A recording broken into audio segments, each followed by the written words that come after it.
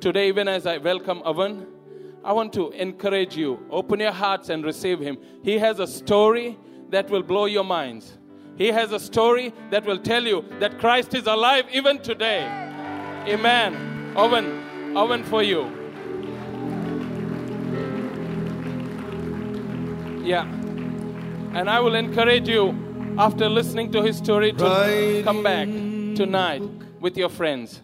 Come back because he has a story of what Christ can do for you. Amen. Send it to the 7 churches. Well, I turn to see. As you listen to the words, Who was speaking? Jesus said, if you lift with me up, if you raise me up, I'll draw all people into myself. So that's all I want to do. In the middle of the stands was one like the Son of Man, clothed in a robe, reaching his feet, and his hair was white, and his eyes were on fire, and his feet were burnished bronze from the heat of the trial, and his breast was covered with a girdle of gold. It was a sight that cannot be told. And he said, don't be afraid, I'm the first and the last. Don't be afraid, I'm your future and your past. The Alpha Omega, by whom all things were made. I felt peace when I heard him say, don't be afraid.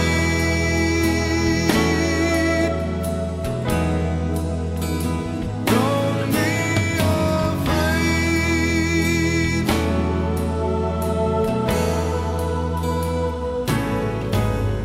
His voice was like any waters. In his right hand he held 7 stars, and out of his mouth came a 2-edged sword. His face was like the sun shining bright. I fell down on my knees with fear gripping me, wondering if I'd live another day.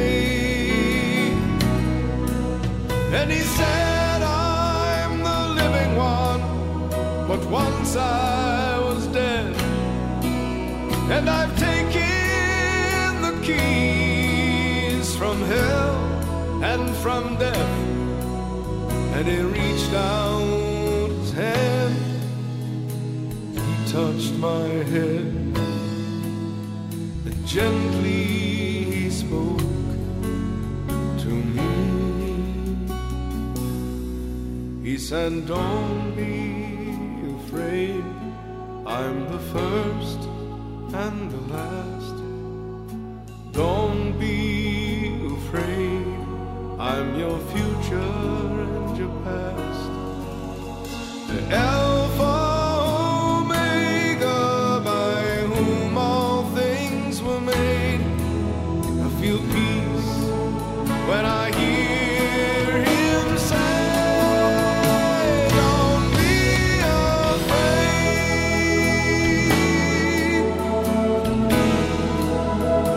Don't be afraid.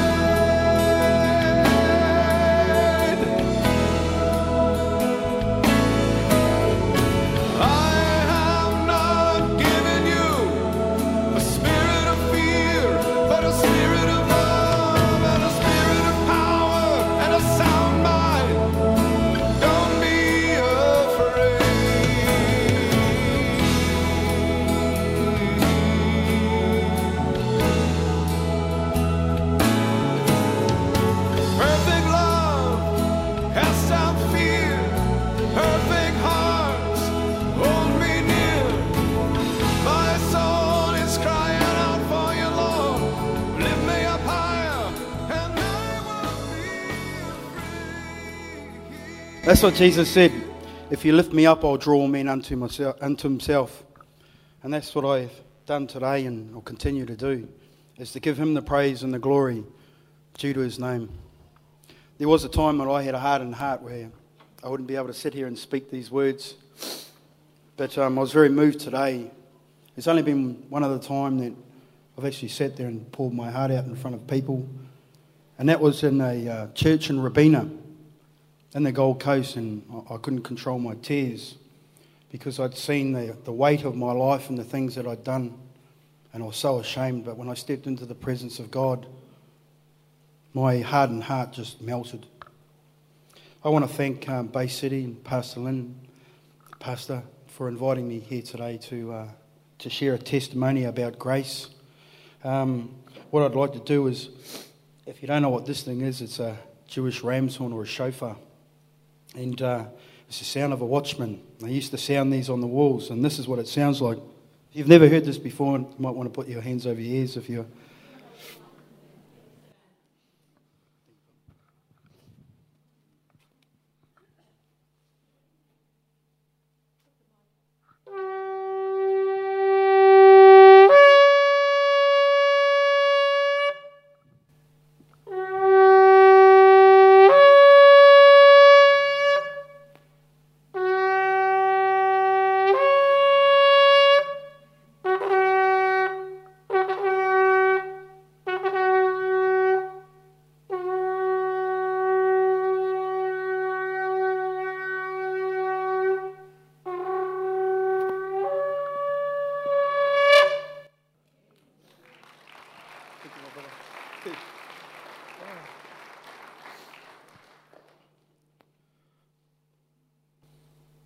The Spirit of the Lord God is upon me, because he hath anointed me to preach the gospel to the poor.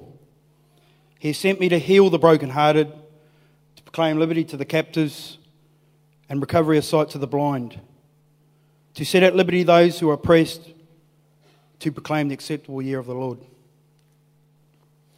My name is Owen Pumana. I know quite a few people here over my last year that I've got to know people.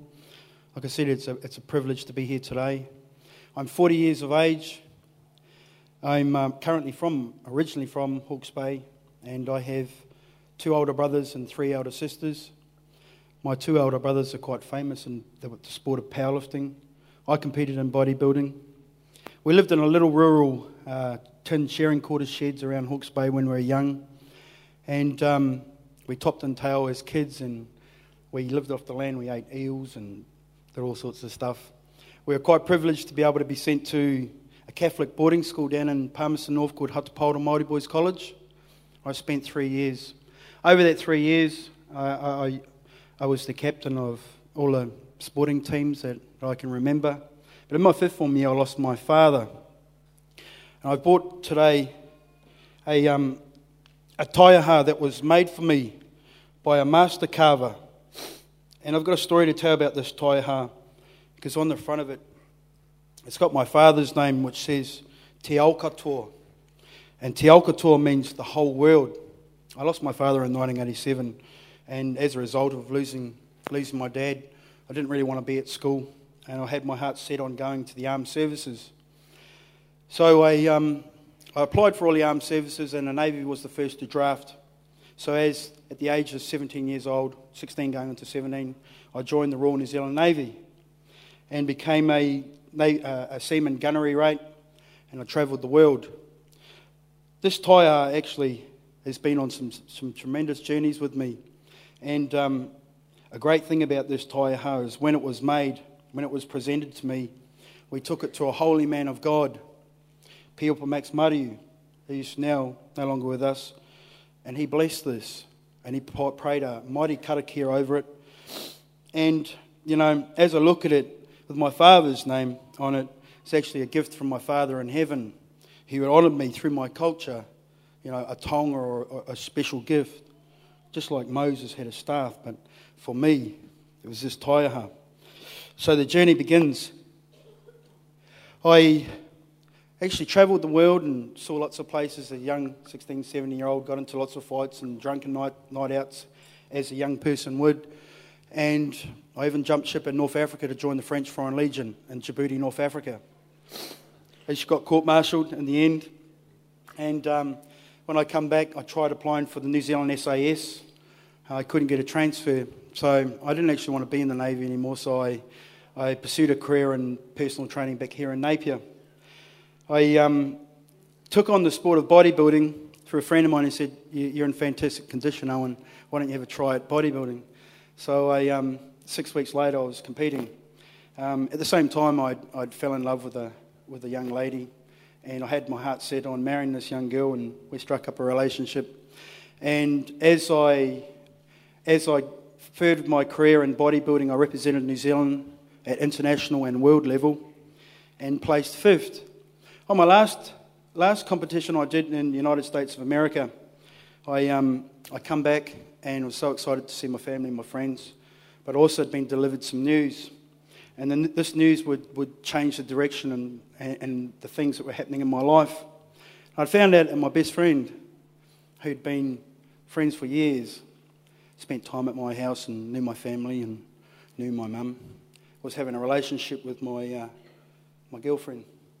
I didn't want to believe it at first when I heard this, and I actually caught them at an event where I had to look through a little window, jump up on a rubbish bin and look through and see them enjoying themselves, and my heart missed a beat, and I thought the end of the world was coming upon me.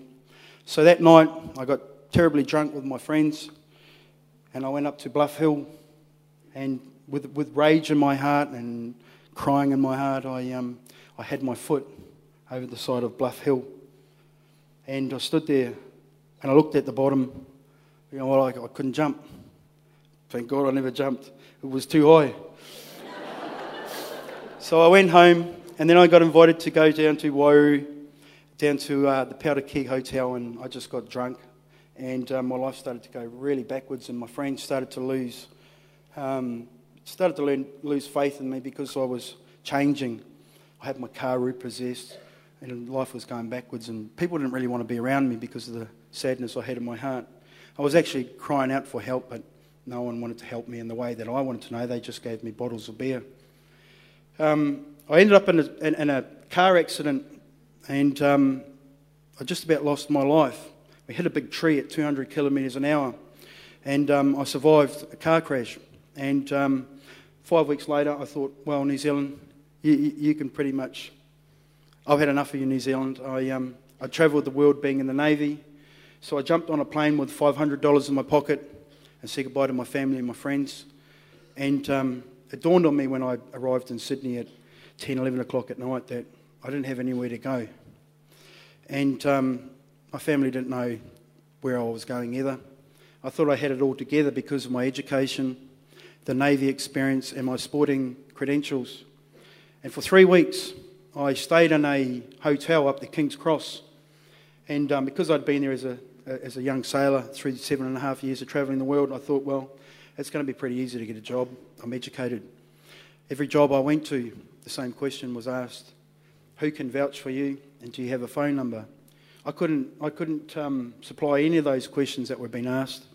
And I remembered my last $100. I was too proud to ring home.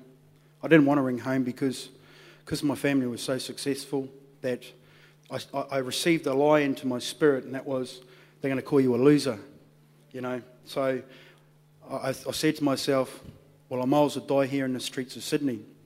So with my last $100, I took my bags, and there's a little park down over the back of King's Cross and Rushcutters Bay, and I found a little woodshed that I could sleep in with my bags, with a cardboard box and a newspaper.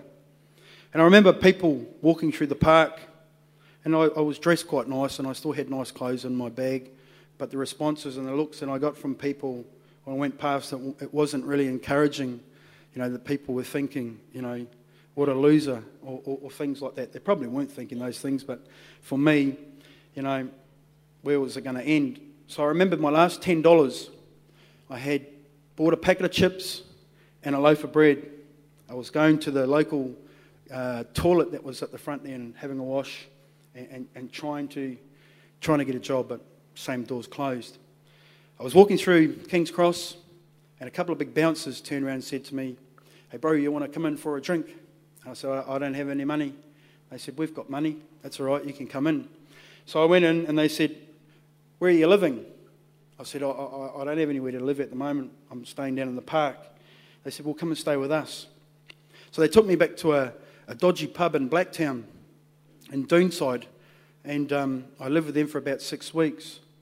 I then I got a job offer back in doing personal training at a gym called Bayswater Fitness in Darlinghurst.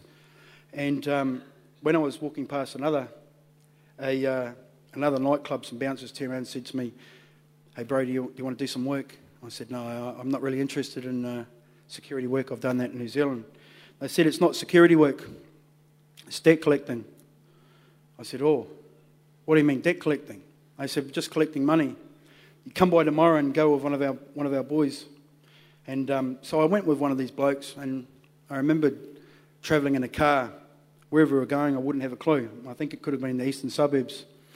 And he threw me a green canvas army bag. And I said, "What's in that?" And he said, "It's yours." So I opened it up, and there was a 12-gauge Frankie Spaz shotgun with rounds. I said, "What is that?" He said, "That's yours." I said, "Well, what are we doing?" "We're hunting pigs." He said, "No, do you think they're just going to give us the money?" I said, "What money?" And he said, "Our money." So I, because I'd been homeless only for a month, just under a month, I knew what it was like, and that day we earned quite a bit of money. And to cut a long story short, within the space of time, my life went out of control, and I was doing some bad stuff to survive. My life came to a halt when I did my first term in prison. I robbed a brothel in King's Cross, run by some people in the underworld. And part of my story, which I hadn't told you, and I hadn't really told most people, but God wanted me to share this with you today, is part of my brokenness in the streets led me to become a male gigolo for about 3 weeks. I actually went back and robbed that brothel afterwards. That's when I had no money. I'm able to share that with you today because there's nothing in my heart that I don't want to share, that God loves people. As much as it's embarrassing and to the family, I just remembered what it was having no food or any kai in my pocket. So I went to jail, and I served 1.5 years in a maximum security jail in Sydney called Silverwater. And I met the movers and shakers of the outlaw motorcycle gangs in the underworld. When I got out, I had looked after a Jewish rabbi's son. He was a pretty dodgy rabbi. And I brought my brother Wayne to come and live with me over in Australia, and we became armed debt collectors. And we had a fallout after this man got kidnapped by 6 carloads of Lebanese with guns. And they held him ransom. And then my brother and I had a sort of a little fallout, and I became homeless in the streets again. At that stage, I'd already met pretty prominent men in the underworld, and I had an invitation to go live with the national president of the Bandidos Motorcycle Club, where I lived with them for 6 months. They took me in, and basically I did some heavy stuff. And I decided to, at one stage, to try and break away from the stuff that I was doing. So I went to Queensland, and I tried to get my life back on track with personal training. And I had started my own business with Fitness First health clubs in Lutwyche, Queensland. I got back around the nightclubs again and got back around girls and fell back into drugs. I ended up lending a couple of $100,000 to a bloke in the Hells Angels. And you might have seen on TV, not that long ago, there was a big shootout between 2 motorcycle gangs at a kickboxing event in Australia. Anyway, this bloke is now serving 35 years in a Barwon prison. And I actually write letters to him. He's my brother now. But at that stage, I had some people come and visit me when I was in Queensland, heavy people from Melbourne. And they said to me, "Where's our money?" And at that stage, these people had been threatening friends of mine's family. They were talking about their kids and stuff like that. And I said, I'm willing to go for a walk into the swamp.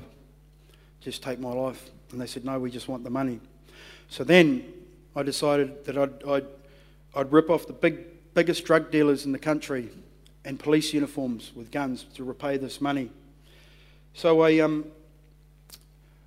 started robbing the biggest heroin dealers in the country in police uniforms, and my life came to a standhalt when I walked in on one of the biggest operations that Queensland Police, National Crime Association, the Federal Police were doing on a set of blokes. It wasn't for me. And I've walked in and I've told them I've just come from an armed robbery of a heroin dealer for $900,000. And I got taken into custody after I come out because there's a whole tactical response team waiting for me. So the head of Federal Police come and see me. He said, you've got a very interesting life, Owen. And I said, you've got nothing. I'll be out the next day. I actually stayed in jail for about 21 days. And I asked my friend to ask some people that I'd done some collections for if they could help me out. They pretty much turned their backs on me. And when I did get bail, I went to see this club.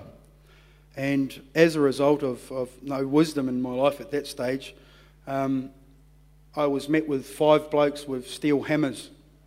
At that stage, I usually have my gun on me. See, I'm not saved yet, but I didn't have my gun on me that day. And they come out of the woodwork, and they all stood me. It was just like that passage in the Bible. It says, bulls of Bashan have surrounded me. And they held all their club tops on, and they had big steel hammers. And I said, fight me like a man. I could fight. And they said, no. So I got hammered for 15 minutes, my eye hanging out, my body bashed to a pulp. I walked out of this car yard at 12 o'clock in the day, my pride broken, and very blessed to be alive. And I went to hospital. My friend come down, and he started crying, and he said, Owen, when is this going to stop? You've had life of this rubbish. And I sat there with a thing in my mouth and drips in my arms. And I said, well, after I deal with the people who want to take my life. So when I was in prison, they actually took my taiaha and they took all my belongings. And so I didn't know actually who had it. So I said to my friend, have you got your car out here? He said, yeah. The police come and saw me and said, do you want to press charges? I said, no. I jumped out of the hospital bed in my dressing gown, took me home with my battered body, and we went back to his apartment. I said, can I borrow your phone? He said, yes. I rang a drug dealer, and I said, do you have any of that pea? And he said, you don't smoke that stuff. And I said, well, I do today. What sort of guns do you have? And he named a few guns. I said, no, I want big guns and I want bombs. He said, you sounds like you're going out on this one. I said, I'm going to take all the lives of those people who want to have a crack at me. And he said, well, that's pretty heavy, Owen. My friend turned around and said to me, Owen, you can't stay at our place. That's too heavy. I said, that's fine. So I moved into a place and I started ringing 3 motorcycle gangs because, in my spirit I thought they're going to kill me, so I'm going to take every single one of them out. So I started ringing their clubhouses and I started causing havoc. I started robbing them, kicking their bikes over, just a real muck. Anyway, I ended up getting my taiaha back after an outlaw motorcycle gang sent up a hitman to shoot me. And I sat with this hitman and I worked out why he was there. We become best friends after about a quarter of an hour. And I actually took him on a collection. And after it, he said, why are you like the way you are? I said, they've got my taiaha. And he said, what is it about the taiaha? And I said, it's got my father's name on it, so it's a family heirloom. And he said, well, if I get that stick thing back for you, will you stop harassing my club? I said, well, it really has nothing to do with you, but yeah. So he got the taiaha back for me. And I was very smart because at the end of it, 11 o'clock at night, he wanted to take me out to Ipswich. And I said, nobody goes out to Ipswich or Toowoomba at 11 o'clock at night. And he knew I was smart. And he said, don't worry about it then. That night, I went down to the beach. I had my taiaha and I got it back. I had a .45 caliber pistol in my pocket. I had a pea pipe in my pocket. And I went down to the beach and I cried out to God. And I said, if there's a God, you need to help me. I said, I'm smashed on the pea 24 hours of the day. I've got bikers who want to take my life, hitmen after me. I said, I don't know who you are. I said, but if you're real, will you show yourself to me? And this is the confession that I'd said. If you help me, I'll give up the drugs, the guns, the violence and the gangs, and I'll serve you. Little did I know that, 3 weeks later, that a friend of mine, Bruce, and a pastor named Ken Bergen were travelling in their car to do some sales or whatever they're doing. Bruce is a friend of mine. He was actually a backslidden Christian at the time. And Pastor Ken was talking about visiting people, because he's like an evangelist as well. He's an amazing man. He loves testifying to people. And Bruce said jokingly in his spirit to God, he said, if you can get Owen, I'll give my life back to you. So he spoke to Pastor Ken. He said, I know someone you can go and speak to. And he said, tell me more. What's his name? He said, Owen Pomana. And he said, oh yeah? Well, what's it up with Owen? He goes, the bikers hate him. He's belted them all, and he's got a gun, and he's probably smashed on drugs. And do you want to go and see him? He goes, yeah, take me to see him.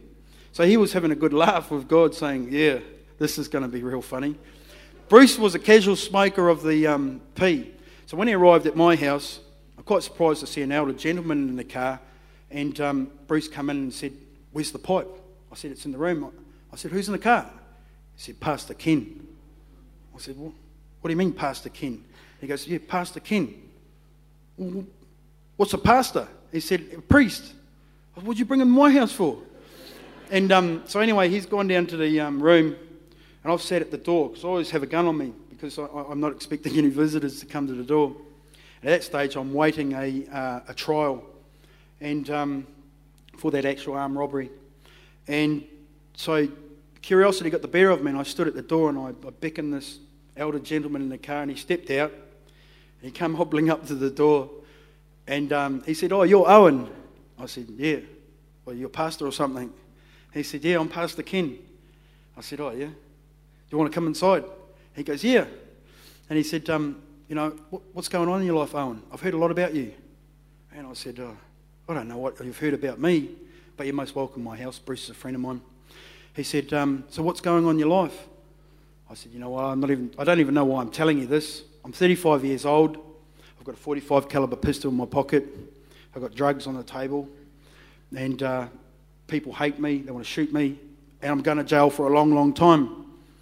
He said, man, you need God. I stepped back and I went, who? He said, you need Jesus. I said, you're joking, right?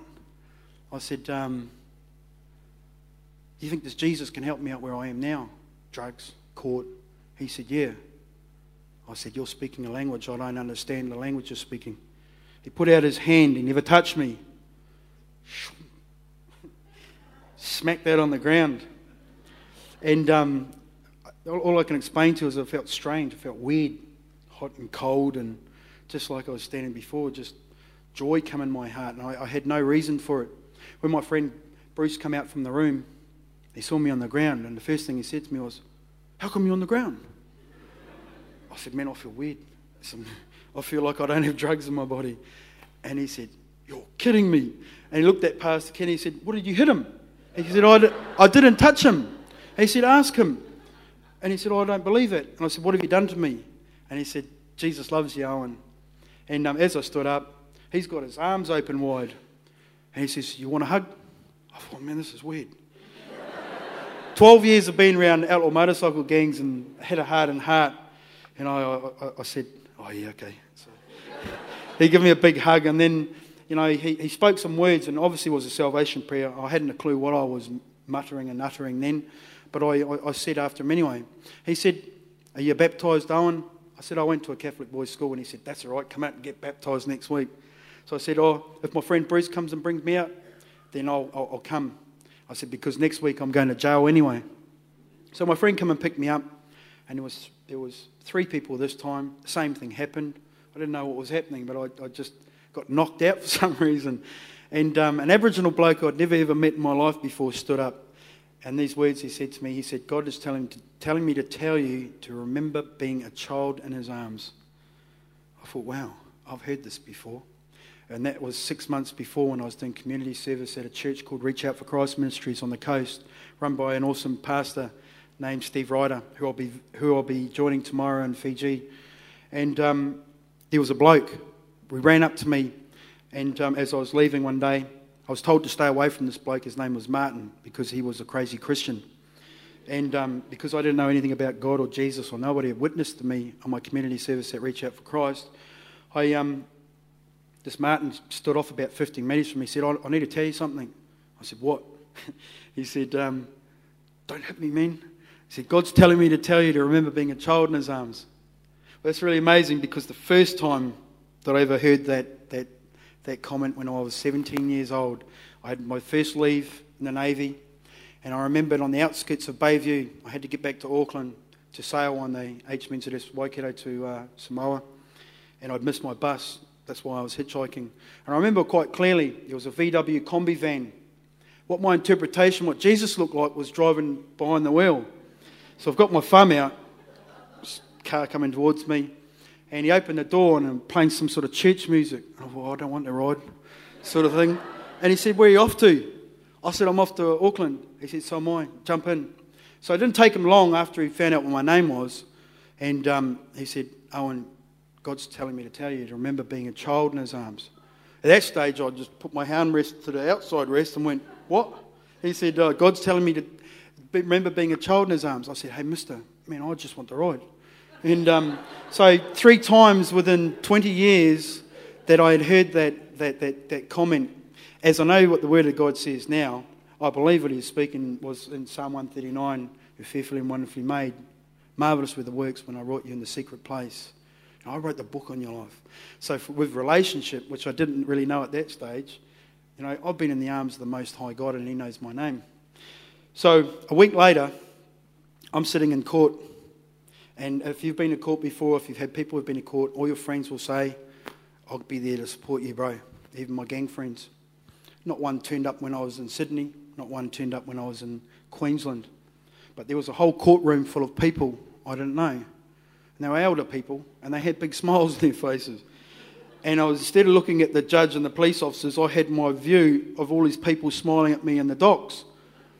And I said, I don't mean to be rude, but who are you, people? They said, you're Owen. Are you in the right courtroom? They said, yeah, you're Owen. I said, yeah. I don't have a clue who you are. I said, we're Pastor Ken's friends, we're Christians. And I said, oh, what do you want? They said, we're here to support you, Owen. God's told us to come and support you here today. I said, man, it's the craziest thing I've ever heard, but thank you very much. I said, you're doing something to my heart. Heart and heart yet again, you know what I mean? I said, you didn't have to do that, but thank you. So my court never gets off the ground. Pastor Ken gives me a ring a week later. I was staying in a very nice apartment, $750 a week, 3 spare bedrooms, and I had all the luxuries that you could want. Because as a debt collector, I used to steal them off people, just pull up and say, put all your stuff in the car, point a gun at them or whatever. And he said, are the drugs a problem for you, Owen? I remember you telling me that you were stuck on the P. And I said, that's not a question that someone's usually asked me, but I think I've got a habit, Pastor Ken. He said, would you like to come and live with us? We've got a 5-bedroom house, but there's room for you in our garage. We've got a spare room, but it's in the garage. And I said, well, that's a nice offer, Pastor Ken, but I've got an apartment and I've got 3 spare bedrooms. He said, I know, Bruce told me you live in a really nice house. And he said, but do you want to come live with us? So I was sitting there, scratching my head, and I went, what, in your garage? He said, yeah. I said, I just told you I live in an apartment. And he goes, I know, you've told me twice now. So I wrestled with him for about 5 minutes, and then I caved in. It was like the woman who was arguing with the judge. I just said, come pick me up, you silly man. So he come pick me up. I left my bike, my riches and my wealth and stuff, and I moved into this garage. There was just nothing. It was like a police cell. And I thought, what in the world am I doing here? And he come and see me the second day I was there, and he said, I'm going to take you somewhere special. I said, well, Pastor Ken, I can get into any strip club from Melbourne to Brisbane, any nightclub. This will be interesting. Where are we going? So anyway, I wasn't prepared for where he was going to be taking me. So at 10 o'clock, I had the privilege of travelling with Pastor Ken, and we went to the streets of Coolangatta at 10 o'clock at night. And I believe this is what God was saying to me. He said, I want you to open your eyes, I want you to listen with your ears, and I want you to try and understand with your heart, because you're going to see signs and wonders and miracles. And so I watched Pastor Ken, and as I stood off from a distance, he went up to complete utter strangers and park benches. I knew what homelessness was, But these people have been there a lot longer than I did. And if you've seen homeless people, they don't look like they've got real fresh clothes on and had their head slumped. And he sat with them. And I thought, man, this is quite strange, what I'm seeing. And he could have been singing songs, giving them food, money, whatever. I witnessed this for 15 minutes. And after he come back, I said to him, you're obviously trying to show me something, Pastor Ken. He said, Owen, this is what Jesus was like. He came to heal the brokenhearted, open the eyes of the blind. I said, Owen. He said, Owen, he loves the homeless. He loves people. And I felt the weight of my life, even though I'd given my heart to the Lord. Like a projector, I could see all the things that I'd done in my life. And I said, Pastor Ken, I'm truly a bad man. I've done some bad things. He said, but you've been saved, Owen. And I said, so you're telling me this is what that Jesus come to do? I said, I don't know much about Jesus, God, or even the Bible, religion. And he said, yeah. I said, thank you for interpreting for me. I'm not offended by what you've just said because I've been homeless. That's a good thing, what you've done. And he said, will you help me? And he had his arms open again. I'm standing there. I said, help you what, Pastor Ken? He said, reach the lost. And I said, I don't know how to. And he said, just follow me. As Jesus told me, follow me. So I stayed with Pastor Ken for 6 months. I saw signs and wonders and miracles as I was trying to understand the Word of God, throwing it in the corner, picking it up, throwing it in the corner because I was reading a King James Bible and I couldn't understand what it was saying. So coming up to my court date, I still had to make a decision. At that stage, I'd seen the signs, wonders and miracles. And I'd paid my lawyer $21,000 to get me off. And all I had to do was put a drug dealer, biggest drug dealer in Queensland, in the stand, and him testify against me. Wouldn't have happened. As I walked into the Inns of Court, in front of me, in front of the barrister and solicitor, was a King James Bible staring at me. And the barrister said, tomorrow you're a free man. You don't have to report for another. You've been reporting for 2 years, 5 days a week. You don't have to report anymore. You're a free man. I saw a vision of Jesus standing behind the barrister. I saw Peter, the apostle. Peter said this, I'll follow you to jail, even to death. He said, you'll deny me tomorrow. I said, I'm not going to deny you. The barrister and solicitor look at each other. And they said, deny who? I'm speaking to a vision. You obviously can't see. And I just said, Jesus. They went, Jesus who? I said, oh, don't worry about it. What will I get for a guilty plea? They said, you're kidding me, right? I said, no, I pay the bills, so what am I looking at? And they said, you'll do 6 to 8 years. You've already been done with guns, drugs, outlaw motorcycle gang members, and you're pretty much a terrorist. He said, is this a Christian thing is why you're asking this question? I said, yeah. Jesus said, if I confess with my mouth that I'm a sinner, I said, you know what? I know the things I've done in my life, friends, family, to people. And I said, I don't have to carry that condemnation in my heart anymore. And they went, are you back on the P? I said, no, I'm not on the P. And they said, that's the weirdest thing I've ever heard. And they said, so because you didn't want to do the right thing because you're saying you're a Christian, that you want to go to jail for 6 to 8 years. I said, you know what? I didn't say I wanted to go to jail, but I'm looking at eternity. They've looked at each other real weird and said, eternity for what? I said, the kingdom of heaven. They said, you're nuts. I signed the form and I walked out after looking into Jesus' eyes again, and I shared that vision when I went home to Pastor Ken. They were having a Bible study. I said, tomorrow I'm going to be a free man, but I'm going to jail for 6 to 8 years. And after sharing with him what had happened, he said, no, God's going to honour what you've done, Owen.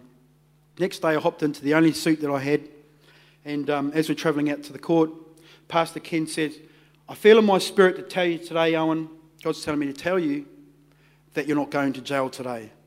I sighed, I put my hands on top of my head and I went, oh, what would you say something like that for? I'm pleading guilty to armed robbery. That's not possible. He said, Owen, all things are possible if you believe in God. And I went, I will just see. So we get to the court, he asked my barrister, and he said, we need to get your life about who you were before you come to Australia, Owen. He said, you're looking at a long time. So anyway, we asked the judge if we could have a standover period for 7 days or 30 days.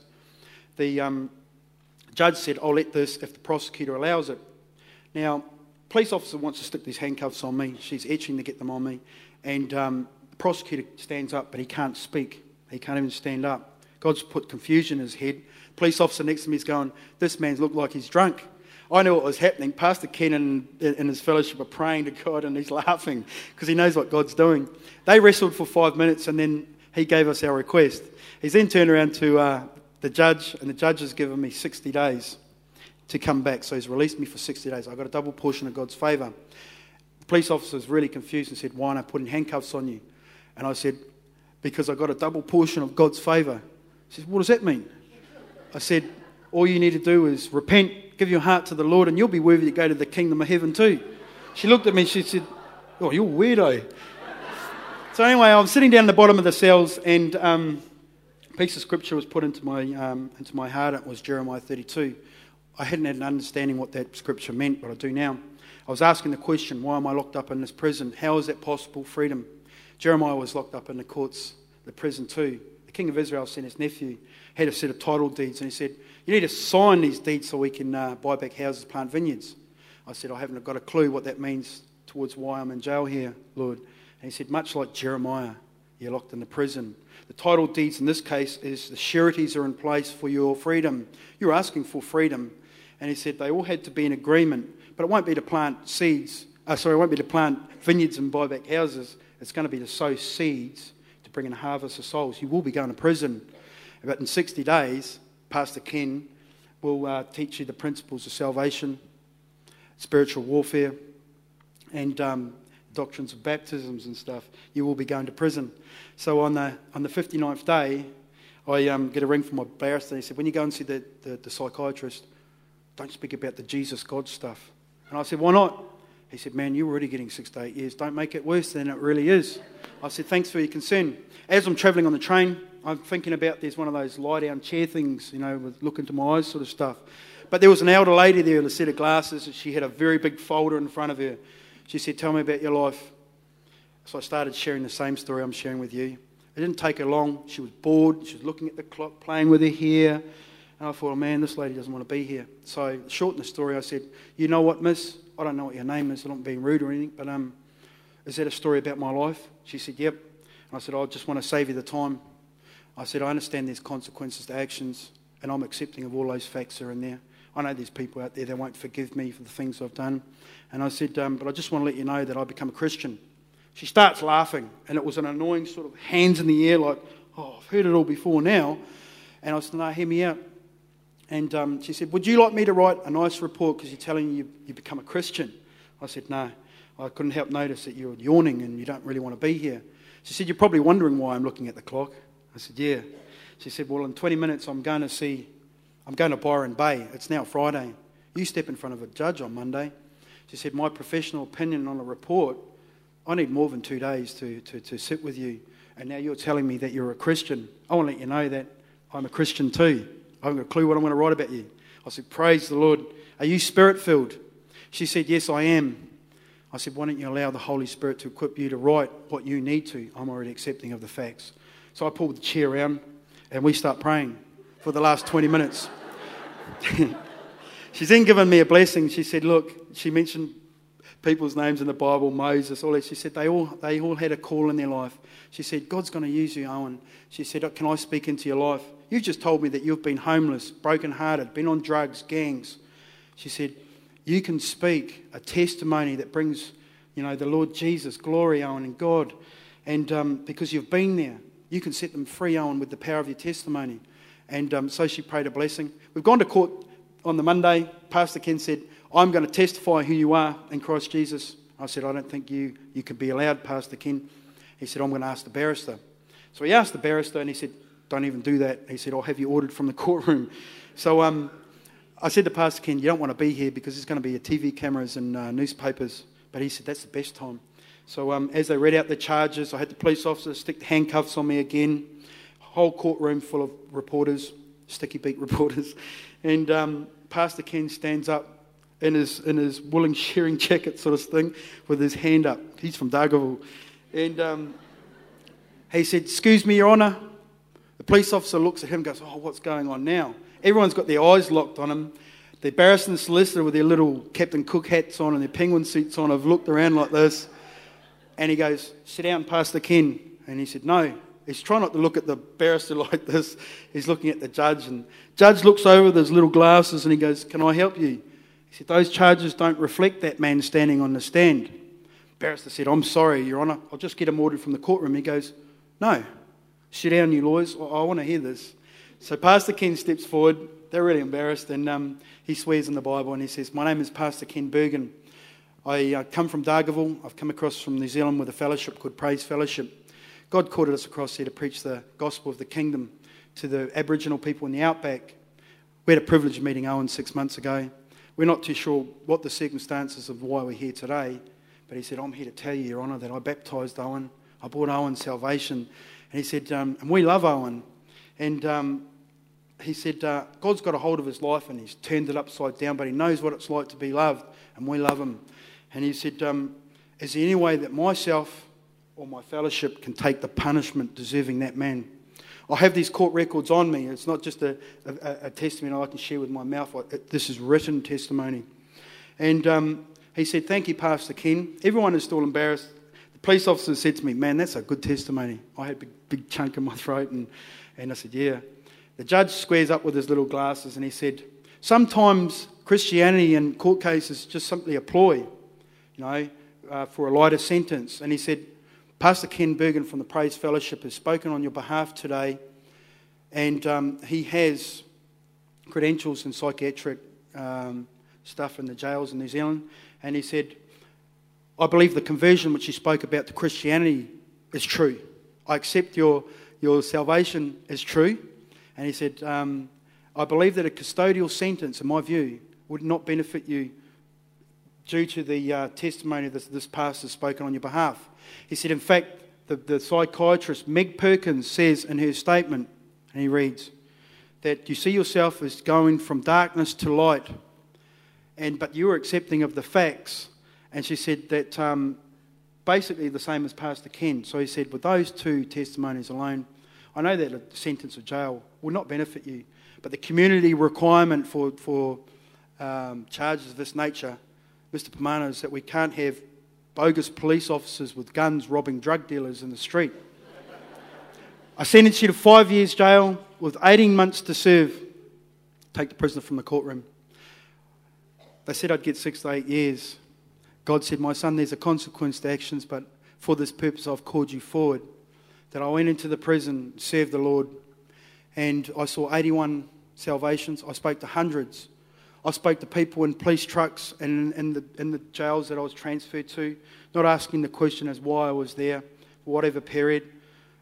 I spoke with many men who had been convicted of murders, lost people, broken-hearted people. I want you to understand there's not only, you don't have to be in prison to have these broken hearts and stuff like that, but I was able to be the eyes, the hands and the feet, the representation of Christ Jesus within wherever I was, to have an ear to listen. Man, I heard some stories that would make you cry. You possibly be carrying some of these stories in your heart. People who'd put their guns to their heads and stealing things because they can't feed their families or because they have habits. A lot of stuff that's been stored up in people's hearts that they couldn't share. But because we're sharing a common cell together, people would say, how come you're smiling, and sort of stuff. And I'd preach Jesus, and I'd preach the gospel of the kingdom to them. I'd take them aside. They would share their heart. The Holy Spirit would move. I'd try and find some sort of cup. I'd try and baptise them in the name of the Father, the Son, and the Holy Spirit. Just with water. And it was such a privilege to serve the Lord. And the day I got out, I had the federal police come and pick me up. There was 5 armed escort with guns, and they said, we know that you're a Christian, Owen. We've got to take you back to New Zealand. I said, that's fine. So I've stepped out of freedom into handcuffs again. And as we're going to the airport, the head of the federal police said, they said you're probably going to preach to us too. And I said, yeah. So I got onto the plane. They broke protocol. They gave me some money, and they gave me a passport. Took the handcuffs off. 4 of them disappeared around the plane, and he put his chair back, put his feet up, and he goes, lay it on me, brother. So I preached the Lord to him. I left Australia with the sandals on my feet. I just had the sandals. I said, what about my bikes, cars, and all this stuff? And the Lord said, how did you get all that stuff? He said, that's not of me. I cut the soul tie. And so I come back to New Zealand. just on, it must be a year and 3/4 now, and I knew no one. I knew nothing of church. Church for me was in a truck ministering to people, and I was very lost. Within the first week, I met a mighty man named Richard Frame. He's a charismatic Catholic, and I ended up getting a shofar off him because my friend had one of those things in Australia. She said, the devil hates it. I said, where can I get one of those things from? So when I saw this 80-year-old man up in the sound shell with the shofar, I said, man, I want one of those things. So I bought one off him, and I was led to the most magnificent people. And I just want to give recognition to my brother Jeremy and Paula Harding. They've been like a brother and sister to me, and they've helped me out financially to send me places. And there's a seasoned prophet here, Mr. Jeffrey Shilton. Or without any sort of a week, I won't go to his place because the man sharpened the word. And I have some other brothers in here, Steve and Joanne Anderson. 7.5 months they gave me employment to build a yacht of theirs. And if I can, Steve, I want to share that their dream was to take out people from Bay City here, people who are lost, broken-hearted, and that's the dream that they had. Just a couple of weeks ago, the surveyor didn't give them a certificate. I worked 7.5 months on this boat. They put food in my pocket. They can't take their boat to sea. They spend a lot of money on their boat. And God had said to me today, brother, I just want to honour you, that you hold fast to that confession that you have, that your heart was to serve the Lord and to see people set free. And I just thank you, brother, because with that money, it contributes with other people. I'm able to go to Fiji tomorrow to see the greater signs and wonders and the next move of God in my life, to see people raised from the dead, or whatever God wants to do in Fiji. So I guess if you're here today and you don't know the power of the Lord and you've been moved in your heart, maybe you want to give your heart to the Lord today. It's the same as what I did. I didn't know who this God was. I cried out to them. If you feel in your heart today that you want to do that, I'm asking if you'd just get up out of your seat and come forth and just receive from the Lord salvation. I want to thank you today too that 5 weeks ago I stood with the Prime Minister of New Zealand. I looked after him. I also had a passport given to me. I also live in a house rent-free, a multi-million-dollar house on top of Napier. I got given a car. Everything I have has been a provision from God. And all things are possible in God. I'm living proof of that.